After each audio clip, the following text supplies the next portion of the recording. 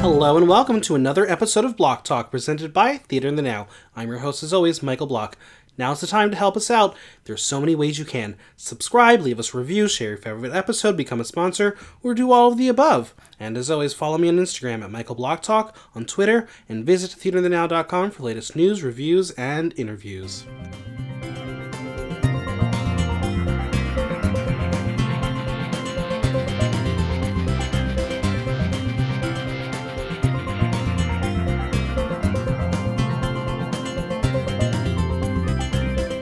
We're going classic Hollywood as we celebrate the golden age of movie musicals as we make Mike watch Singing in the Rain.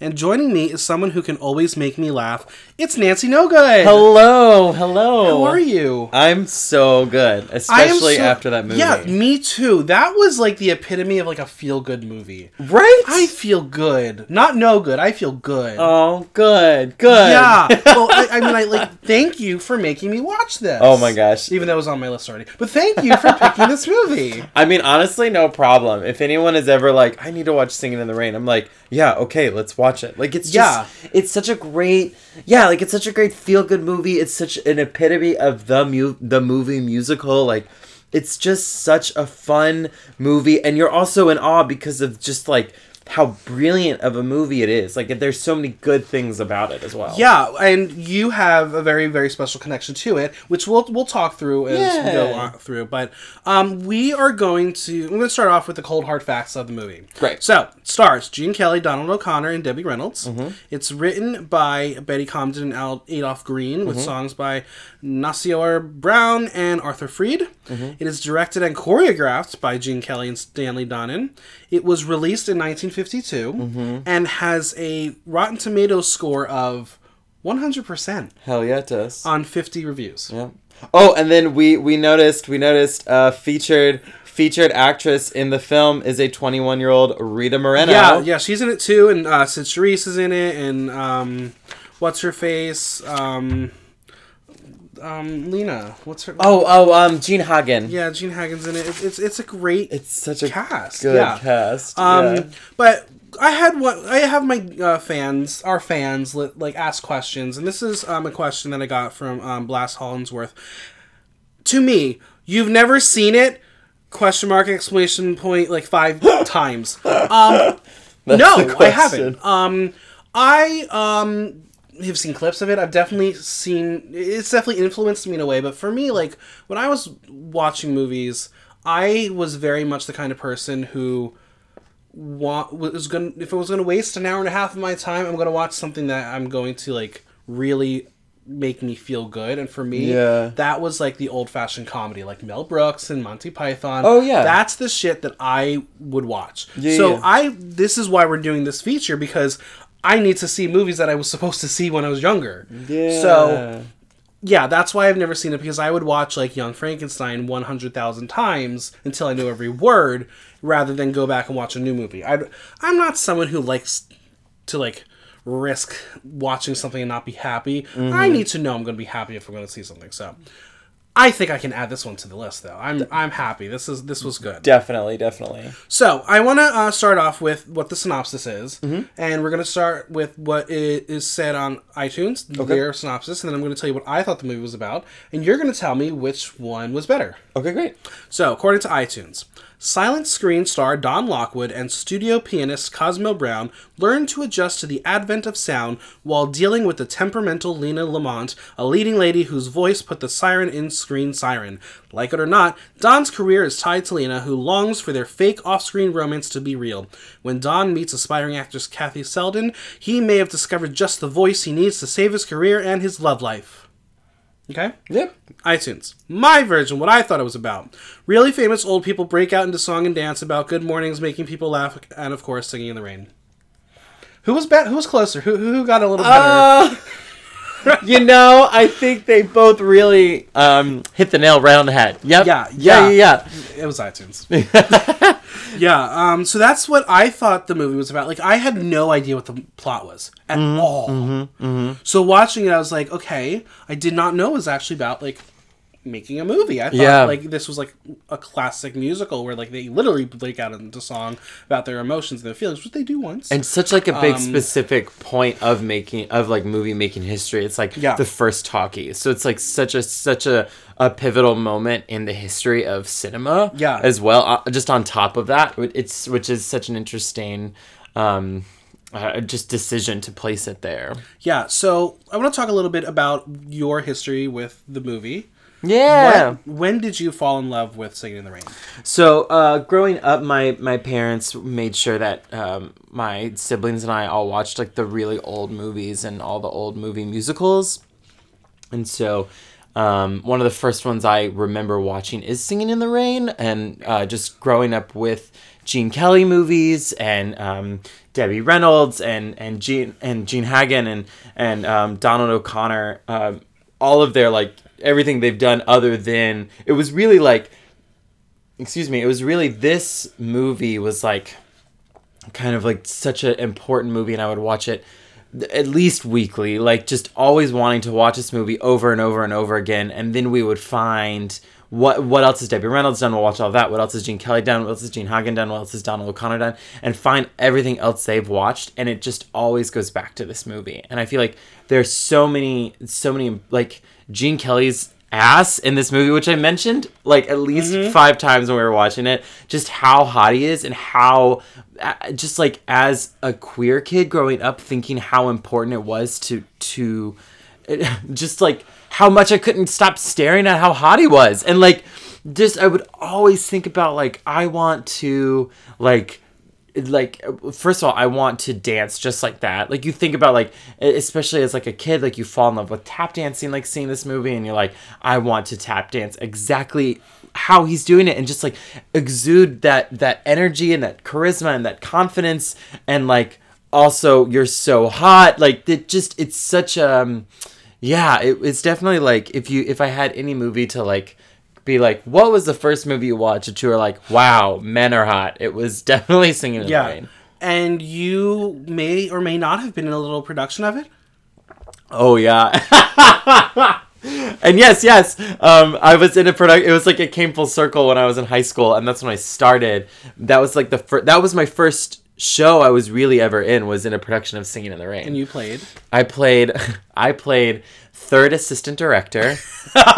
I played ensemble, and I played in the Broadway medley dream sequence. The woman that Gene Kelly's character's for, her mobster husband. Oh, I played the guy with the scar? Husband. Yeah. Oh. Yeah. Now I have a question, and hopefully this person's not listening because you're going to reveal something. Yeah. So you said you had like a big crush on Gene Kelly. Yeah. Did you have a crush on the guy who played Don? I thought he was really, really cute. But not as good of a butt. Not as good of a butt as Gene Kelly. I thought he was really, really cute. It was great, though, because at my high school... Also, fun fact about my high school's production of Singing in the Rain. It was right when High School Musical came out. And USA Today did a huge thing where they showcased a High School Musical in every state in America. And you had to submit. And we submitted for our high school. And we got chosen for the state of South Carolina. Like the #1 musical that year. Or High School Musical. And it was because we had a rain stage. Like we built... Oh, okay, that's money. Yeah. Oh, yeah. And also, like, we were like a shitty theater department. We had no money, and we still like filled up this giant tank and built a wagon, and like on stage had it rain on stage. And at the end, and that was always the end of Act 1. And at intermission, I got to watch him get out of his really wet clothes. Of course you did. And it was great. Yeah. Oh, yeah. Do we want to shout out this boy? Oh, I think he's like a priest now. I don't know what he's doing. Yeah, I don't know. It was Catholic school. Oh my god, that's funny. Oh, that's funny. I have no idea where he is. All right, like the legacy of this movie. It was nominated for 2 Oscars for Best Supporting Actress for Gene Hagen and Best Original Music Score. Donald O'Connor won the Golden Globe for Best Actor. Betty Comden and Adolph Green won the Writers Guild of America Award for Best Written American Musical. AFI. You know about AFI, right? Oh, yeah. This is the list of things they were on. It appeared on AFI's 100 Years, 100 Movies at number 10, Yeah. 100 Years, 100 Laughs at number 16, 100 Years, 100 Passions at number 16, 100 Years, 100 Songs for Singing in the Rain at number 3, Make 'Em Laugh at 49, and Good Morning at 72, and AFI's Greatest Movie Musicals at number 1. Yeah. It was also the movie musical. Yeah, it is. Because it was adapted into a Broadway musical in 1985, directed and choreographed by Twyla Tharp. Twyla Tharp? Twyla Tharp. It closed after 367 performances and 39 previews. Wow. So I guess the stage production was not that hot. I mean, it's like the dialogue is a direct lift from the movie. Like, it's the same exact dialogue. Yeah, I think I wonder, I can only imagine it rained on stage. Oh, probably. I assume. It's Broadway. Like, why wouldn't they do it? And again, like, this was 1985. This is the 80s.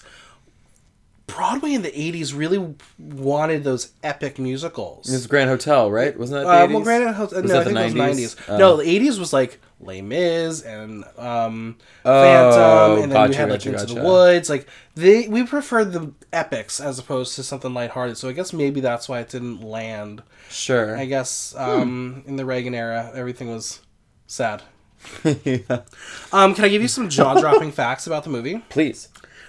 It is one of the rare movie musicals at the time that wasn't adapted from a Broadway musical, as it was conceived by producer Arthur Freed as a means of showcasing songs he had written.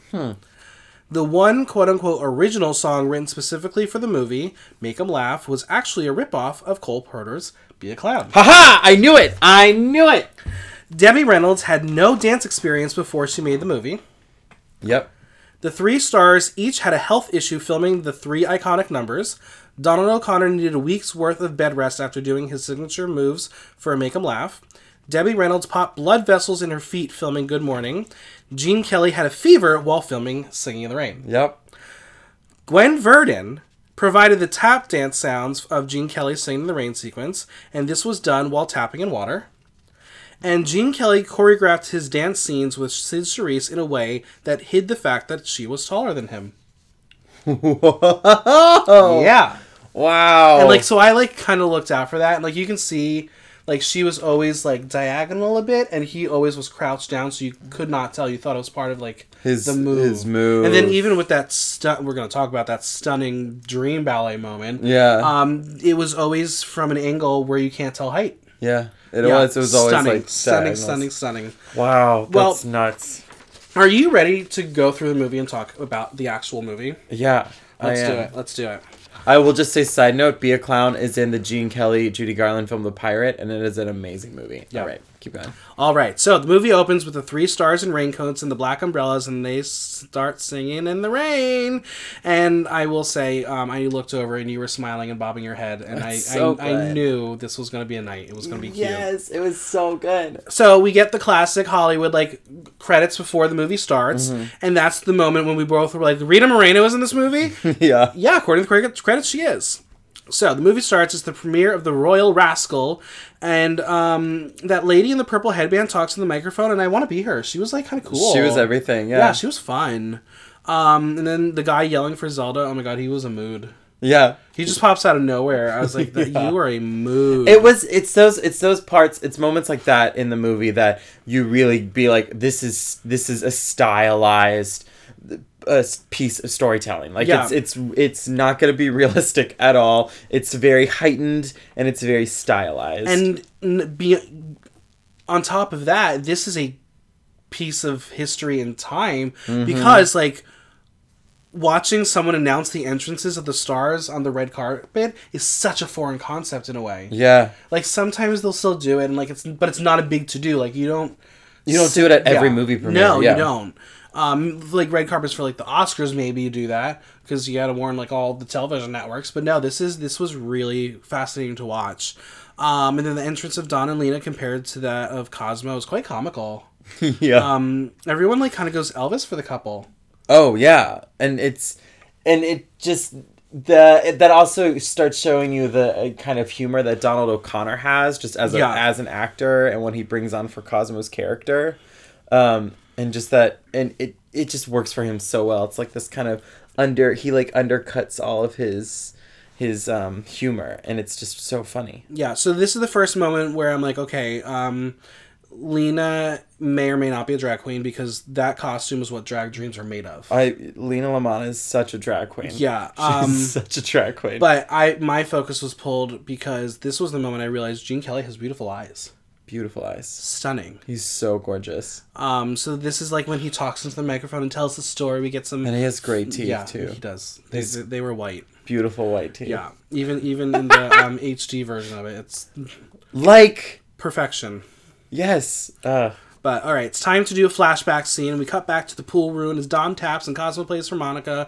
And the kids are really adorable. And I love, like, the slapstick style of comedy in this. Yeah. And then they do like this dance, and they're wearing these plaid suits, and they're so fucking loud. You can hear the suits. But were they actually playing those violins? Were they tapping and playing violin at the same time? No, they weren't. But they both are musicians as well. And Donald O'Connor is like an amazing piano player. Yeah, and we're literally like 4 minutes in, and the next note I wrote was, okay, Gene Kelly is charming, and I want to be him when I grow up. Yeah. I think. Yeah. Yes. He is something. He's such a like classic Hollywood. And then we get a fun little montage about when he was a stuntman, because his physical comedy and like all the scenes in the Western scene and the playing into the bar and the motorcycle, he's good. He's a good physical comedian. Oh yeah. Lena Lamont is in backstage at the Western movie or whatever.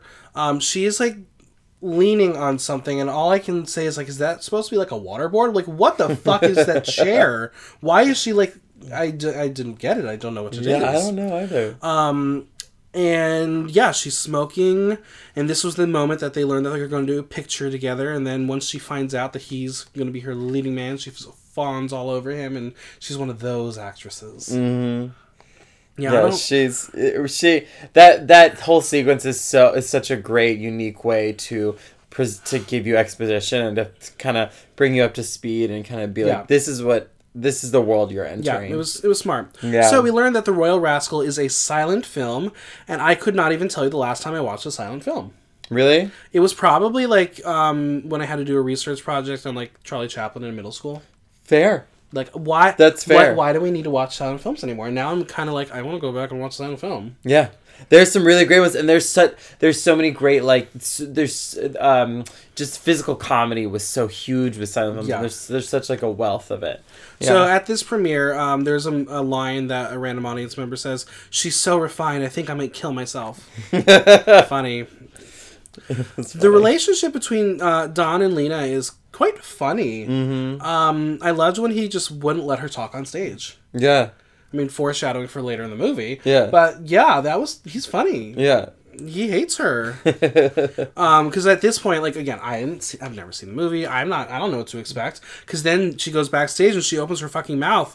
That voice. Yeah.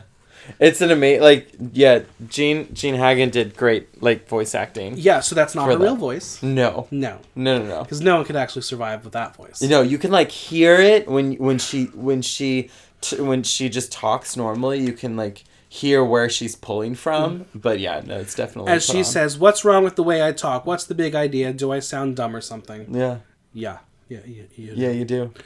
So we learned that they're actually not engaged, but that's just what the papers say for the fans. The fan magazines. Fan magazines. Do you have fan magazines? Do you don't have any fan magazines. No, I lost my subscription to Tiger Beat long time ago. God, you would be a Tiger Beat girl.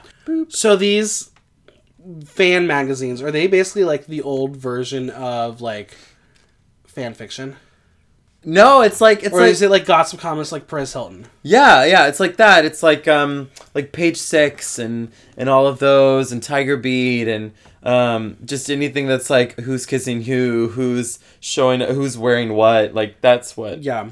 Well, after the premiere, the girls start flocking to Don Lockwood like he's Justin Bieber, or actually like Shawn Mendes because he's #Bae. Yeah. Oh my God, he's so gorgeous. He's so hot. It's not fair. Gene Kelly is so. No, hot. I'm talking about Shawn Mendes. So then he like gets his like jacket ripped, so he jumps on top of a trolley car, and trolley cars are just cute. I mean, we should have those. Yeah, I know, right? I'm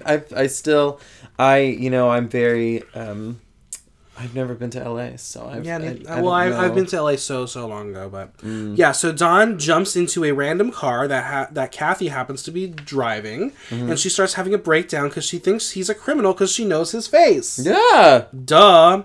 But the sexual tension in that moment is a mood. It's like a mood, and it's a mood how she's not having any of it. No, like he just puts his arm around her, and she forgets that she's like actually driving. And I wish I could be as confident as Gene Kelly in this moment. Yeah. Like, I couldn't ever do that to someone. He has this air of cockiness to him, which it's like, it's part of his character arc that it's like, it's supposed to be like so gross. Yeah. And like kind of slimy.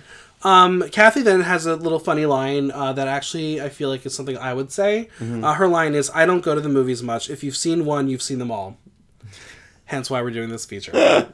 Sorry, I wish I liked movies more. Oh, I love movies. So we learn that Kathy is a stage actress and thinks Ibsen and Shakespeare is real acting, and it made me really happy to know that she didn't mention Chekhov. I hate Chekhov. I really do. Like, no. If you're gonna give me something like that, give me Ibsen. Yeah. I love Ibsen. Are you not an Ibsen fan? Yeah, I guess I just don't know him well enough. No, you're not that classically trained. No, I know like Shakespeare and Chekhov, but I guess I just don't really know Ibsen, other than like Doll's House. Yeah, well, that's a good one to know. Yeah. Yeah. It's a classic.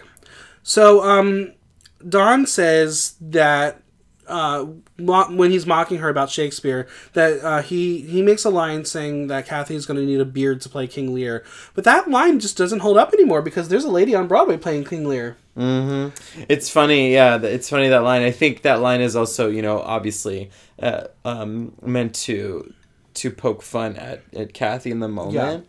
Yeah. But yeah, that is really funny, specifically in this moment with Glenda Jackson. Like, you know that, like, at that time, all of these lines, these are like, this is the gold standard. This is what the current and future is going to be. Mm-hmm. I wonder what, like, we're going to, like, look back on and be like, oh my god, that was really out of date. Yeah, like what would they... like, if they revived... Because the musical is so lifted of this direct dialogue, I wonder if they revived the musical now, how would they change the dialogue? Yeah. Like, what pieces would they tweak? So we're at this after party, and Lena is about to light a cigarette, but no, she doesn't have a light. So a bunch of boys just like offer theirs, yeah. And I wish I had a bunch of boys fighting to light my probably a joint, not a cigarette. Yeah, and then you just throw it away. But this after party's a ticket. It looked fun. Yeah, an old glam Hollywood after party. That must be the place to be. Is it actually Hollywood law to play a movie at a party? As they said in this movie? Oh, no, I don't think so, but... Well, we learned that RF plays a video of a talking picture demonstration, and this seems like a foreign concept to us. Like, talking picture, that's all we do anymore. Yeah. I wonder what it would have been like to experience a silent film, and then all of a sudden you get to see the jazz singer. Like, what would that experience have been to someone? I mean... I always think about that, like, you're experiencing, like, a sense, like, you're experiencing yeah. I think for me, like, the closest thing that I could compare it to in the world of technology is, like, when we all had our fun, like, Razr flip phones, and then all of a sudden iPhone comes out, and you're like, what is this? You can do everything on a phone? Uh-huh. Because I remember, like, I was in rehearsal in college, and our stage manager had an iPhone. He was like the first one to get one, and like we had our computers out, and like we would be on the internet, and he'd be like, "No, you can't be on your computer during rehearsal." I'm like, "Okay, fine." Close the computer, and you look over, he's on his fucking phone on the internet, and you're like, "What is this, you little bitch?" Yeah, but now, like 10 years plus removed, the idea of an iPhone is just a foreign concept. Like, that's not new. This has like been with us for so long. Yeah. Yeah, interesting. Well, all of a sudden, to celebrate the premiere, there's a giant cake that comes out, and guess who pops out? Our lovely... Debbie Reynolds. Yeah. Here she is. And we get our first musical moment of the movie, and it's such a classical musical moment. Everyone is in unison doing song and dance, and it's like a sugary song about dreaming of you, and it's cute and fluffy, and those costumes are cool. Mm-hmm, mm-hmm. Yeah. Yeah, I would love to do... That's such a drag moment. Yeah, it totally is. So Dawn stops Kathy after the performance, and Lena is clearly jealous, because that's who she is. And Kathy doesn't like being hit on. So she's about to throw the cake at Dawn, but it hits Lena instead. Yeah. And she's not having that. Thank God. And of course, we get a little one-liner from Cosmo. Because why not? Oh, yeah. What did she say? I don't remember. Oh, I can't remember. No, like, Donald O'Connor has a lot of just, like, one-liners that are just so smart and funny. He just, like, it just gets not right in there. Not the most, like, well-developed character in the movie, but it's... True. I would say, yeah, his character isn't... He's definitely the supporting person of this. The supporting role. Yeah. Oh, yeah. He's the character actor of the movie. So Dawn runs after Kathy, but her wind-up battery-operated toy car is just too fast to catch. That car was silly. That was not real. Yeah, that's what I was wondering, too. Not real. It looked like a not real car, but... I mean, good for her for having one in 1927. Well, it's the next day, and over at Monumental Pictures, we learned that the jazz singer was a rounding success. We are then watching a movie get made, and basically they have, like, the set has, like, 3 movies filming at once. Mm-hmm. And that kind of, like, blew my mind, and, like, kind of is a reminder of, like, this is how movies were made back then. Mm-hmm. Like, you don't need the full elaborate soundstage. You just need one screen. Yeah, and you had these actors who were contracted for studios. They were contracted per movie. They were contracted for a studio for like a 10 movie picture or 10 movie deal. At this time, like this was still the case in 52, that most of these actors were still signed on with MGM, who produced this movie. So then we see Don, and he can't get Kathy off of his mind because she's the only girl to reject him. And I don't know what that feels like, because everyone rejects me. Well, the show must go on, and Cosmo needs to cheer Don up, so he breaks out into song in Make 'Em Laugh. Ugh, fun fact, I did know this song because I used the song in a play I wrote about almost 10 years ago. Oh, well, yeah. It was a play called Viral Video, because like that's when like viral videos were like big, like 10 years ago. Mm-hmm. And it was this kid trying to create a viral video, and like this one attempt was to like try to make his followers laugh. So he like made like silly faces to the tune of Make 'Em Laugh. It was a moment. No, that physical comedy in that movie or in that moment, and it's so representative of the kind of slapstick that Donald O'Connor is good at, and the kind of just that physical comedy is so great. I think Donald O'Connor is definitely iconic in this song. And the ease of the way he just like moves and the choreo, it's just the scene is directed perfectly. Like everything about it is movie magic epitomized. Yeah, his clowning work is so just like simple. It's so much like why I love that kind of work. I want to put more of it in my own drag. Like that's such an easy, simple way to create a really, really great performance and to really entertain people so easily. Yeah, and it's so greatly. It's awesome. If this song doesn't make you smile, then you just don't have a heart. Right? Yeah. So then we get to see Lena in her new costume for the new movie she's filming, and she looks like Marie Antoinette realness, and the look is to die for. And this was the moment I was like, oh my god, she looks like Scarlet Envy. Yeah. Yeah. Yeah, she gives you Scarlet Envy. She gets, I can't tell you the context right now, but she has a line that I like that, that's not all I'm going to do if I get my hands on you. I was like, okay. She's that kind of girl. Mm-hmm. And then we get to see Don kiss her like he doesn't mean it, and she fucking freaks the fuck out. Mm-hmm. She wants to be loved. Sorry about it, girl. Yeah. We learned that the jazz singer is the reason why the movie is being shut down, because the public wants talkies. Mm-hmm. This song and dance montage that we get next is something I've totally heard before. I couldn't tell you why, but it's like a 50s acid trip. If you've ever seen good. One. Yeah, it's so good. It's so different from anything I feel like. It's like that's one reason why this movie sets apart. Is I feel like it has moments like that I don't see in like a mainstream movie from the early 50s. Like I feel like I don't see that in a movie in that time, and it's just like so fucking cool what you can do with film, and they go for it with this movie. Yeah, Beautiful Girl is a really cute number, because I too wish I had a conga line of beautiful girls following me, #DragDaddy. But wait, where are these costumes, like in that back arch? Because I would like to find them and recreate them for a drag show. Yeah. And I could easily cast every single one of those girls with New York drag queens. Oh, yeah, definitely. Those looks were stunning. Like, how much was the budget for this movie? I wonder. In just the costume department alone. Yeah. Like, these are not, like, extras who have something they can bring from home. These are, like, insane costumes. Are you going to look it up for us? I'm looking it up right now what the budget is and the box office. So talking about filmmaking moments, we don't get those aerial shots with like bodies forming such a stunning image like that anymore. It's like a really, really great final beat on that song. Yeah. And they accomplished that a few times. They go back to it with Broadway Medley. Yeah. The budget for Singing in the Rain was $2.5 million, and the box office was $12.4. Okay. And this is not inflation. This is like their... Yeah, that's what it was. Okay, that's not too bad, I guess. Yeah. It's pretty good. So, producer RF tells Kathy that she was going to be cast as Rita Moreno's little sister, and Dawn is excited, but Kathy is like still not falling for Dawn yet, and you really have to act to not fall for Gene Kelly. Yeah.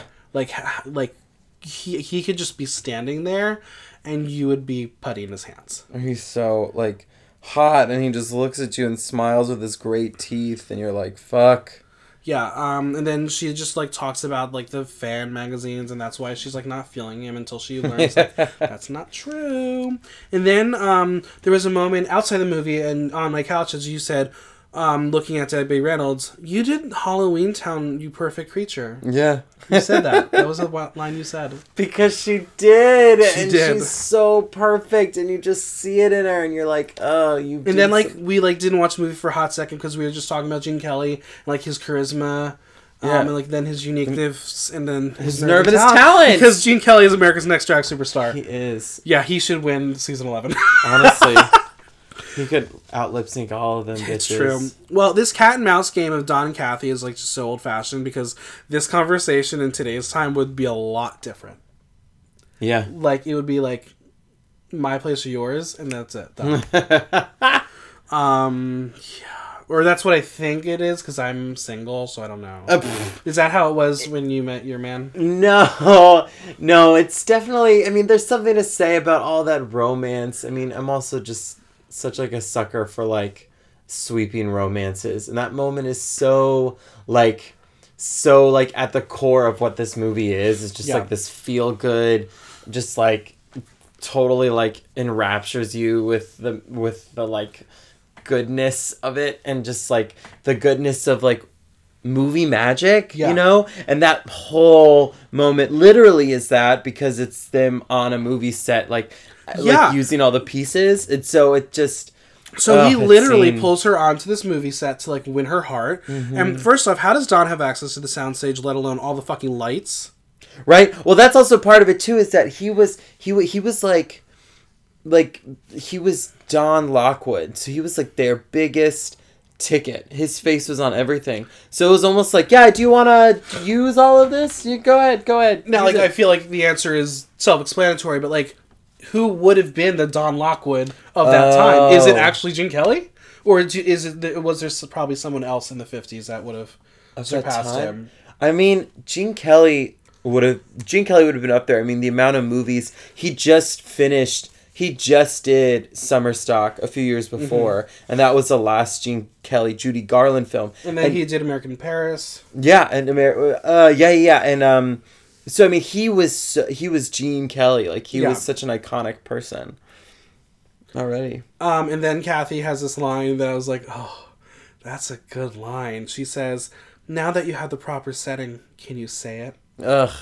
Oof. My God, I'm melting. When will I find a romance like this? I know. Like, this is what was mesmerizing to me, is like, yeah, this is the lingo of the time, but it was well written. Yeah. This was a well written movie. Yeah, the script it's just so, it's so tight. It's such a really well done script. I just want to remind people that ladders are not only good for levels, but it's a metaphor for love, I think.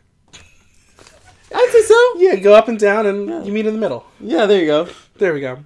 I'm just gonna say I don't like ballads, so I was kind of over the song. Not my favorite of the movie. But that's also code for I'm single and I hate seeing people fall in love because it's so impractical.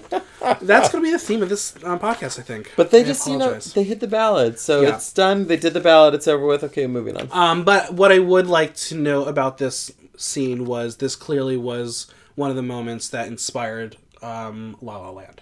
Oh, 400%. Like, this you can put them side by side and you can see how much this meant for that movie. It was definitely a part when I saw La La Land. It was definitely a moment that I thought back to. So I was reverse. I saw La La Land before seeing Singing in the Rain. You saw it obviously Singing in the Rain first. How did you feel about seeing La La Land? I mean, I wanted it to be more of... I think also I went in because a friend of mine saw it and he was like, oh my gosh, it's bringing back the movie musical. And I was like, oh shit. And so then when I went to see it, I wanted more musical from it. And I didn't think it was like the worst movie ever, but I definitely... I wanted more of a musical part to it. Now, when they did capture those classic moments, like this moment in La La Land, did you have that sentimental feeling, or did it not really strike you because you were having those I want more musical moments feeling? No, I was definitely struck by it, and I was captivated and enraptured, and especially in the particular moment that this is the scene where they're the observatory moment. It's just so it's so enrapturing. It's that same kind of feeling, and I think Damien What's-His-Face, who directed it, I think got pretty close to achieving it. I also saw a movie a few years prior that had almost the exact same like story structure that La La Land has, not the same character relationship, but the same exact structure, and it's a much better film, IMHO. So I'm also just like comparing. Do you want to call that movie out? Yeah, it's Mommy. It's from 2015, and it's from this director named Xavier Dolan, and it's better. There you go. By all accounts. Well, it's time we get a little segue into a newspaper where it says Hollywood learns to talk, and now the actors are getting dialect coaching. Mm-hmm. Can you read this line for me? And I can't stand him. And then dialect lady I thought said cunt. I really did think she said cunt. And I can't stand him. Have you done dialect work, and do you love it or hate it? I love it. I also really love language. I love being able to explore different dialects and explore how it changes how people pronounce different words, and where that comes from and how that relates to the regions. But I'm just nerdy like that. I think that's really fun. Have you ever used any of the vocal warm-ups that we saw in this scene? I did until I went to college.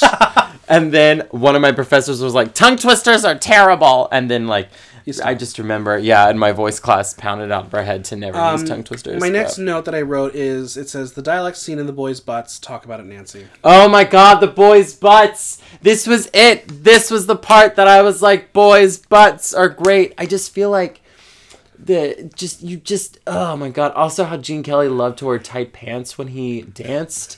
And his butt looks so good in Moses Supposes. It just, oh my gosh. But he has a great butt. Him and Donald O'Connor, they have great butts in that scene. You're a butt person. Clearly, you're noticing their butts. I noticed Donald O'Connor's stunning blue eyes in this scene.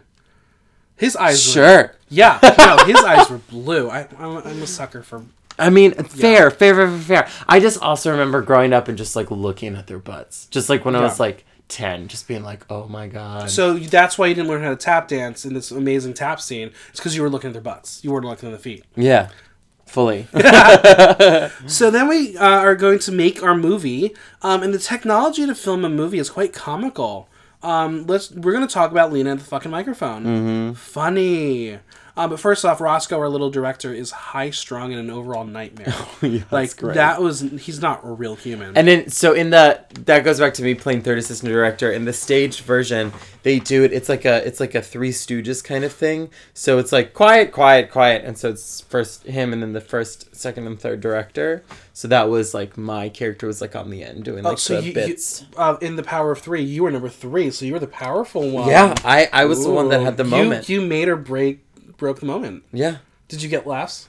Every now and then. I think also I didn't really understand that my part was... Also, I don't think my high school theater teacher did either. But how my part was... Yeah, by Power of Three, it was the powerful part. Lena has a really funny line when they are trying to figure out how to use the microphone work. She says, "But I can't make love to a bush." So she's never made love to a lady. Oh no! Sorry, she hasn't. I did it, but it's so true. Yeah. And then they decide to put the microphone in her, as they say, the flowers, but it's really her boobs. Yeah. And it's picking up her heartbeat. Funny, not really how that works, but funny. Right, and it's just like the mistakes they go through. Like, oh yeah, because they've never done this before. Yeah, like they never had talking in a movie. The evolution of the wired mic is personified in this film. In this moment, and then so good. You have RF pulling the dangerous wire and Lena falling over. That was funny. Like we had this, but to this point we haven't seen her do any physical comedy on her own. This was the funny moment for her. Yep, fully. Because you can't help but laugh. Oh yeah, it's so good. Yeah. As you pointed out, it's time for the screening of Dueling Cavalier, and you pointed out that Donald O'Connor is wearing a rainbow tie. He is! That was a good catch. Oh, I can't believe I've never seen that before. I guess I never caught that, but... Yeah, I mean, I'm sure it means nothing, but maybe it means something. Who maybe. knows? There's something about whoever designed Lena's costumes, just impeccable. Yeah. The goddamn pearls that she's wearing in this, it was so yeah, good. her outfit in her whole Marie Antoinette outfit is so good. I'm loving it. But I just love just the way she would play with those pearls, and you would hear the pearls, and it's the end of her career. This is horrible. Yeah. And I love this screening because the audience finds this movie to be so bad, and it is so bad. Yeah. It is comedy of errors, and what I would say, this is what they call camp. Yeah. Met Gala. This is what you should be doing. Camp. Full camp. This whole movie is. Yeah, so the audience hated Dueling Cavalier, and Don, Kathy, and Cosmo try to ponder why the movie sucked and what Don can do next. So they come up with this wild idea that they have 6 weeks to turn the Dueling Cavalier into a musical. 6 weeks? Yeah. I know, right? Isn't that bonkers? 6 weeks. To compose a musical, choreograph it, stage it, rehearse it, film it, edit it. In 6 weeks. Yeah, in 6 weeks. Record it, mix it. That's what we call movie magic. Yeah. So they're pondering this, and they had this, because it's this glorious idea. They lead into a song and segue into Good Morning. Mm-hmm. I knew the song Good Morning. This is the segue into that song. Yeah, it sneaks up on you. Yeah. I feel like it had nothing to do with anything. When out of context, when I hear Good Morning, like I would think like, oh, maybe Good Morning is after they finished filming and editing and all. Oh. No, this is from coming up with an idea. Yeah, I think it's a fine morning. It's not a good morning. It's an okay morning. I think it's like the start of it's the start of a good day. It's the start of a good moment. But let's talk about this song, Good Morning. Yeah, it's an amazing It's song. a really cute number, and I think it really does stand the test of time because this is the first time in the movie, aside from like that opening credit, that we see the three of them dancing together. Mm-hmm. Mm-hmm. And it's really lovely. I love like the dancing raincoats. Mm-hmm. But I will say that Debbie Reynolds is a bit out of her element compared to the other two, but she really does hold her own. I 100% agree. And I mean, like, her feet bled for a reason. Like, she wanted to make sure that she held her own in that moment. And I think she really, really did. Yeah, so they have this wonderful moment. They sing this glorious song, and then they realize they can't make it into a musical because Lena can't sing. Mm-mm. And then Cosmo and Lena... Cosmo and Kathy mock her until Cosmo figures out that you can lip sync and have Kathy sing for her part. Was this the debut of the lip sync? Yeah, right. Lip sync for your life. And then all of a sudden, the magic of movies and the things that happen off stage. Kathy and Don are together, like officially, and they start kissing. Well, yeah, I think we got that already. What is the time span? Like how long has it been since she finally agreed that the fan papers are wrong? I mean, I would say they had to film a whole movie, so at least 6 weeks. Okay, at least 6 weeks. At least 6 weeks. Well, I would say 6 weeks have gone by. Yeah. They could start kissing each other. So that I was a little confused by that, but I too would like to know what it's like to be kissed in the rain, and someone please kiss me because I want to sing in the rain. And it's time to sing in the rain. And this is the most iconic song yeah. From the movie and in movie musical history, probably, honestly. Yeah. It was really sweet. It was a really, really cool number. He had to. I mean, Gene Kelly had to hold his own in that whole number. Yeah, like he didn't have anyone else to rely on. And like that was real water. I was worried he was gonna fall. Fully real water. Yeah. But I think it stands the test of time. I think holds so. Its own. Oh yeah, It's definitely. Definitely an iconic number. And again, like me not knowing this movie, and knowing like those 3 songs out of context, I couldn't have ever like strung along this plot ever. Ever. Interesting. Yeah. Well, after he sings the rain because he's in love, they go talk to RF, and he is on board with the idea, but is worried about Lena because don't tell her because she's gonna be pissed. But he also knows the name of the movie needs to change, and they all do this like walk back and forth in unison thing, and they come up with a name. And what's it called? The Dancing Cavalier. That's such a bad name. So bad. I don't like it. Next. I mean, that was all of them in the 50s, right? Mm-hmm. They were all given those movie names. So they're on board, and magically it's time for Kathy to sing, and find me a man that watches me the way Gene Kelly watches Debbie Reynolds sing. Mm-hmm. Oh my God. He knew how to act. He was in love. Mm. Her singing did it for him. But she's like so good too. She is. Oh my God, she's so good. And then we cut to Lena, who is so bad. Yeah. So bad. Yeah. And then Lena lip synced for her life, and I think she should Shantae. Yeah. She stays. Yeah, she stays. She can lip sync for her life. Yeah, unlike Silky Nutmeg Ganache. Yeah. So we're gonna now move into this Broadway melody moment. Yep. Epic. Fucking epic. Oh. It's like movie mastery. It's just like you see the montage and you're like, what are we gonna get later? And you're like, you're not even prepared for what you're gonna get later. Yeah. So again, never seen the movie, but I knew this got a dance part. And I think it was through the Great Movie Ride at Disney. I think they featured it at the end montage. Yeah. Huh. But all I remember is Alien. That's the only part of the Great Movie Ride that I remember. R.I.P. We're going to talk about that in a little bit. But yeah, this melody, it's colorful, it's bright, it's hokey. Mm-hmm. Gene Kelly could do no wrong in this number, but this is what the classic movie musical was. Yeah. This is why people revere it still. Yeah.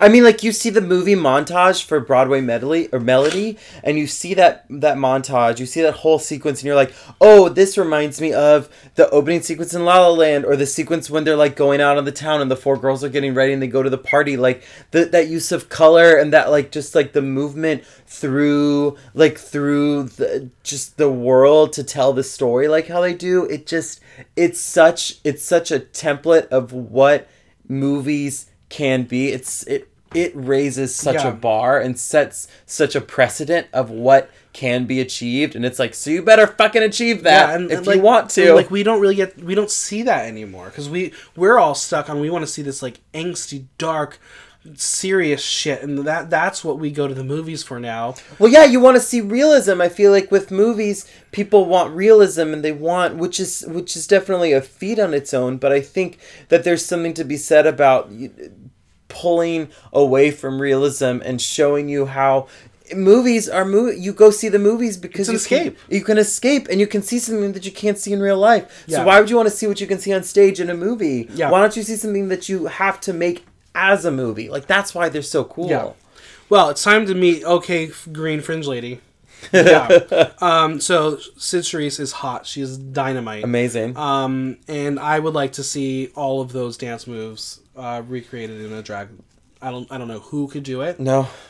But I want to see those duets. Like, it's a beautiful routine. And I know, like, we discussed a little bit, and I guess maybe I missed something. I don't know. I want to talk about the dramaturgy of this Broadway melody in the scope of the Dancing Cavalier.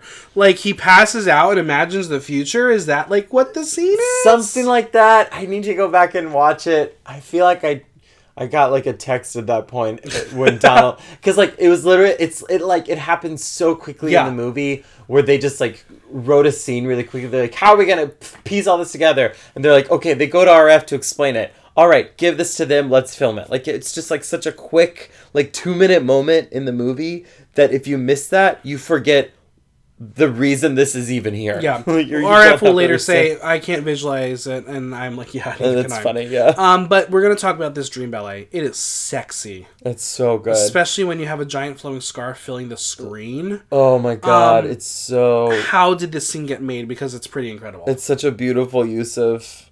just like framing. Like, it's such a beautiful use of composition and color and like depth. Like, oh my god. Like, obviously the wind machine really probably hasn't been invented yet, so they were using like many fans. Yeah. But it like shoots all the way up. It was perfect.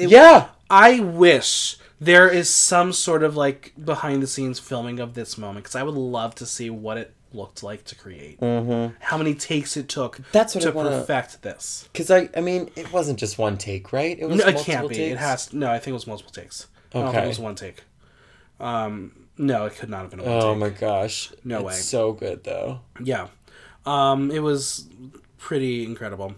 But then we get like a green screen moment of Don, and then he like gets bigger and everything goes away, and it's really hokey, and I was like, okay, this is the bad part of the movie. I enjoyed that part. That part really transcends. And then once RF is on board, there's time for Kathy and Don to kiss, and oh Kathy, I love you, no more secrecy. I want that. But then, oh no, Rita Moreno and Lena catch Kathy and Don together, and Don says that he's in love and kissed her, not him. She kissed him, and Lena is just like not having it. But what is the frock she's wearing and that hat? Like, it's really bad. It was like that tan and blue thing. I know. It was ugly. Well, she's all corrupt and evil now. They had to costume her bad. Ugly. Yeah, I agree. That was not her Rita best Moreno member. looks good. Yeah, Rita Moreno looks good in the whole film. Yeah. But my favorite piece that she wore was at the beginning. That black and white, like, sequin fringe thing. Yeah. Lena is also not happy to learn that she's been dubbed over, and she's going to be the laughing stock. So she changes clothes into this really sexy monochromatic pink outfit and goes into the office. And the hat. She's drag perfection. That's such a good outfit. Well, she had her lawyers read her contract, and she can sue the studio for how it will detrimental to her career. She's dumb. She's so dumb. So then Lena gets Kathy's credit removed and tries to convince RF to have Kathy dub her voice in future roles because, as the papers say, she's a shimmering, glowing star. In the cinema firmament. I don't know if you noticed it, but on the marquee above the Dancing Cavalier, it said, all singing, all talking, all dancing. Funny. Yeah. Funny to us. The premiere is a smash, and Lena reveals to Don that Kathy will be singing for her for a long time, and they all try to plead to RF about contracts, and this was the moment I forgot that in this day and age of film, you sign with the studio, and they're all stuck in this contract with him. So Lena decides she's going to make a speech, and that's career suicide. Yeah. And it's so interesting, too, because you think about it now and you're like, these stakes aren't that high, and you're like, this isn't as high of stakes as they're making it. It's so melodramatic, but like, it was a talkie. It was such a different time, and an early one too. Like, one of the first. Yeah. And Dawn knows how dumb she's about to be and decides, go reveal your voice. The audience is puzzled. But I don't really care because, again, I'm looking at what she's wearing, and that silver dress is like stunning. Everything she wears in this movie, except for that one stupid ugly frock, gorgeous. So Lena then freaks out when the audience is confused and they all want to hear her sing and prove that it was her voice. So Kathy has to sing behind the curtain, and Kathy is pissed. And then she said, because Don isn't defending her, and she says she doesn't want to see him on or off screen ever again. So melodramatic. So Lena is asked what song to sing, and Kathy says Sing in the Rain. And she has to sing in the Rain to a live crowd with Kathy being behind the curtain. And I'm going to ask you another dramaturgical question. Mm-hmm. How do they know Don's internal love song? Because that technically was in his mind, correct? Yeah. How do they know this? This is the movie musical part that I'm like, I hate it. The dramaturgy. Yeah. I never really thought about that. I think also, I mean, it's kind of like, what's the song like that ties it together kind of deal. Because that was the song of the movie and they had to shove it again. Yeah. Fine, I'll give it a pass. Well, the boys decide to pull the curtain and reveal Kathy as Lena has no idea why everyone's laughing. And then Lena is humiliated as Don comes back and starts singing. And she runs off stage and then the audience stops. Kathy Selden! Yes. And then he honors her for her voice and that they all heard. And it's a beautiful moment of love. And I wish Hollywood romances were true. Mm-hmm. And then here is why You Are My Lucky Star should have been in the original and not been cut. Because they reprise it in this moment, and it would have just been so much more powerful if the part when Kathy is singing it was still in the movie. Yeah, we should tell Gene Kelly. Maybe he'll fix it for you. Yeah, come back from the dead. dead. Apparently Singing in the Rain is the next Monumental Pictures flick, and then the two of them kiss in front of the billboard, and that's love. The end. The end. The end. Oh. It's a really, really, really special little movie. Mm-hmm. I was a fan of it. I'll tell you the full reveal about the score later. Okay. But I want to talk a little bit about how this movie affected pop culture. Yeah. Little things that you may or may not know. Gene Kelly's hometown of Pittsburgh, the Pittsburgh Pirates, played the Sing in the Rain scene during rain delays. Oh. As we mentioned, Gene Kelly's animatronic appeared at the now sadly defunct Great Movie Ride at Disney's Hollywood Studios. Yeah. Oh, R.I.P. MGM Studios. R.I.P. Yeah, well, MGM Studios has been away for years. They lost that licensing a long time ago. I know, but that's how I remember it. That's the only time I've been to Disney was MGM. What? I've only been to Disney once. Oh my god, I'm taking you. All right. My family has a Disney Vacation Club timeshare at the Boardwalk. Oh my god! I really want to have just like a gay bash at Disney, like a bunch of gays. Get it during gay days. Yeah, no, that's too insane. We need to infiltrate Disney. Oh, great. Not all of us. Just a group. Just not all of us.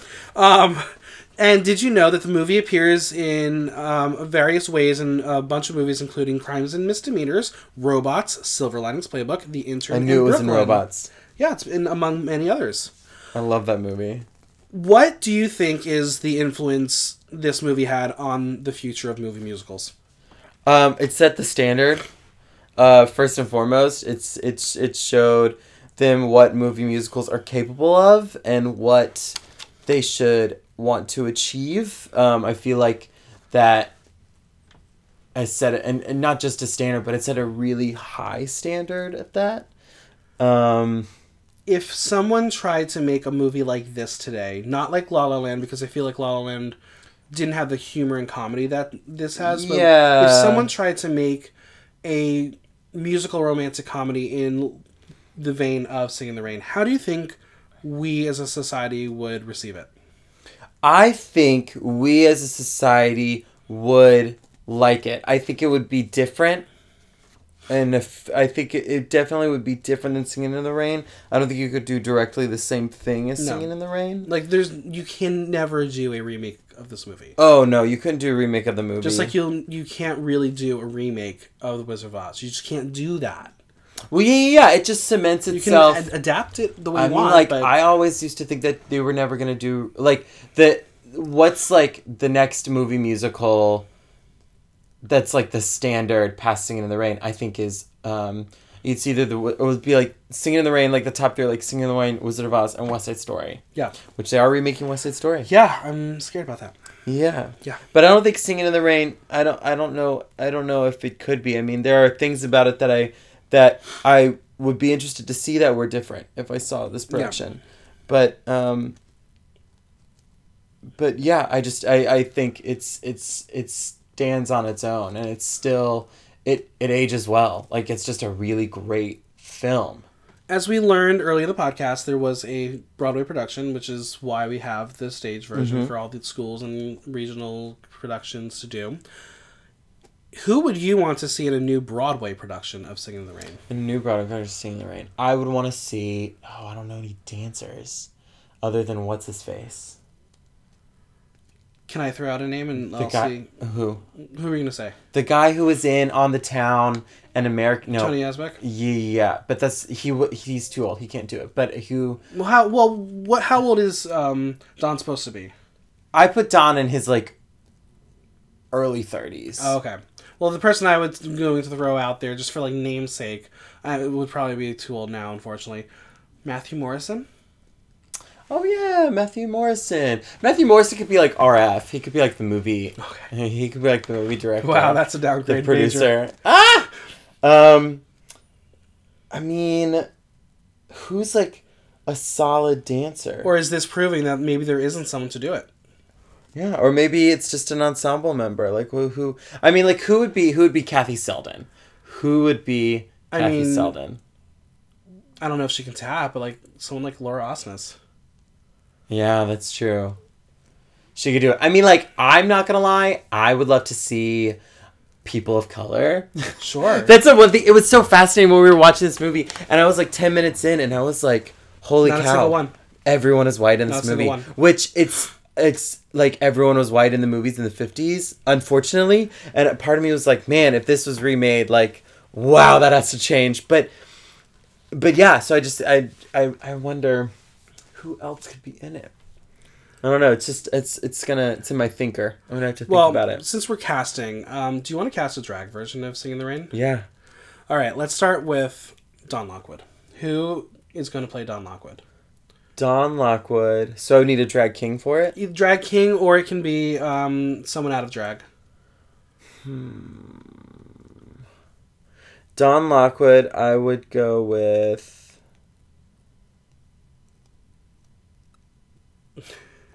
Oh, I don't know! This one's good. This was hard. This is a harder one. This is a hard one to make a drag version of. Yeah. I would make Kathy Selden Gloria Swansong. Okay. How I about don't Cosmo? know. I don't know her dancing skills, but I would make her Gloria Swansong. I would make... Oh, fuck. Did you see Sasha Velour's Drag King? It just like was recently put on Instagram. That would be... Is that your Don Lockwood? Maybe? Okay. And what was the name? Was it Alexander Velvet? Was that what it was? Alexander Velvet, something like that? Yeah. So Sasha Velour out of drag, but in drag. Yeah. And then... Cosmo? Do you have a Cosmo? I want a drag king who's like uppity and like fun and like crazy and like slapstick comedy. I don't know any. This is good. This means I need to know more drag kings. How about, well, I think we kind of answered already. Lena Lamont is Scarlet Envy. Yeah, Scarlet Envy, duh. Yeah. How about Phoebe Dinsmore, the dialect coach? I have someone in mind, but who would you put? Law and Order. Lauren Order? Okay. I was going to say Coco Taylor. Great. So which one do you want, Lauren or Coco? Lauren. Okay, we're going Lauren there. How about Sid Charisse, the woman in the green sequin dress? What's her name? Fuck. Nope. I need a leggy queen. I need a leggy dancy queen. How about, you know who I'd like to see? Here we go. I want Brenda Darling. Yeah, put in Brenda Darling. Brenda Darling, you are She'd the be woman great. in the green sequin dress. How about Rita Moreno, Zelda? I want Pixie Aventura. Yes. 100% Pixie Aventura. Yes. Oh, and it would be an acting challenge, but for Donald O'Connor, for Cosmo Brown, I would want Max Pleasure. Max Pleasure? Okay. Yeah, I just saw 100%. Max the other night. Max is so good. Max is so good. Okay. But I feel like Max is such a great, it does such great, like, darker stuff, and I know Max is funny, and I know he can do something funny, so I would want to see Funnier. Yeah, well, I think this is a fun cast. Could do it. This is gonna, we'll 2020? That's when we'll... Yeah. Actually, I have, he'll have to, like, work on his dance moves, but a newcomer on the Drag King Sing Buster Balls would be Don Lockwood. Okay. Yeah, 100%. Sorry, Sasha Velour, you've been... Sorry, Sasha. You've been fired. You've been nixed. So I have some questions from the fans. Mm-hmm. And by fans, I mean Ari Durchi. Great. How has Singing in the Rain influenced you as a performer? How has Singing in the Rain influenced me as a performer? Well, that's funny. I was kind of thinking about it earlier. Actually, I was thinking about that all night, funny enough. Singing in the Rain, for me... it's influenced my love for the type of comedy that I love. I love really outrageous comedy, and I love outrageous physical comedy and like performance and entertainment, especially in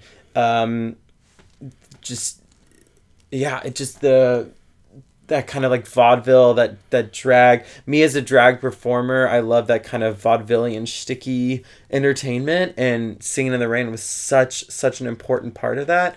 Also, tap dancing is my favorite style of dance, and I would say the reason is because of Singing in the Rain. It's just it's such a great emulation of how fantastic tap dancing can be, and just how brilliant tap dancing can be. And also, as an entertainer and as an artist and as a movie maker, like, Singing in the Rain is such an important part of my history because of how much it exemplifies what a movie can truly be. Yeah, which is I think so important. I appreciate that a lot. Yeah. She also wanted to know, and this is a little bit of a darker question. Great.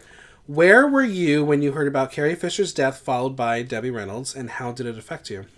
I was with this guy I was seeing at the time, and I was at his place, and I was it was at night.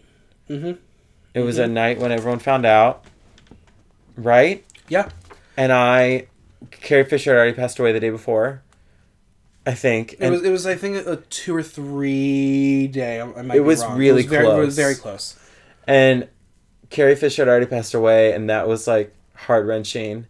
And Debbie Reynolds, I remember when she passed away, and I was like, oh shit. I mean, that is how you die of a broken heart. That is literally how you die of a broken heart. And I was like, I saw your face like growing up so much, and I like loved you as the grandma in Halloween Town, and like growing Grace's mom.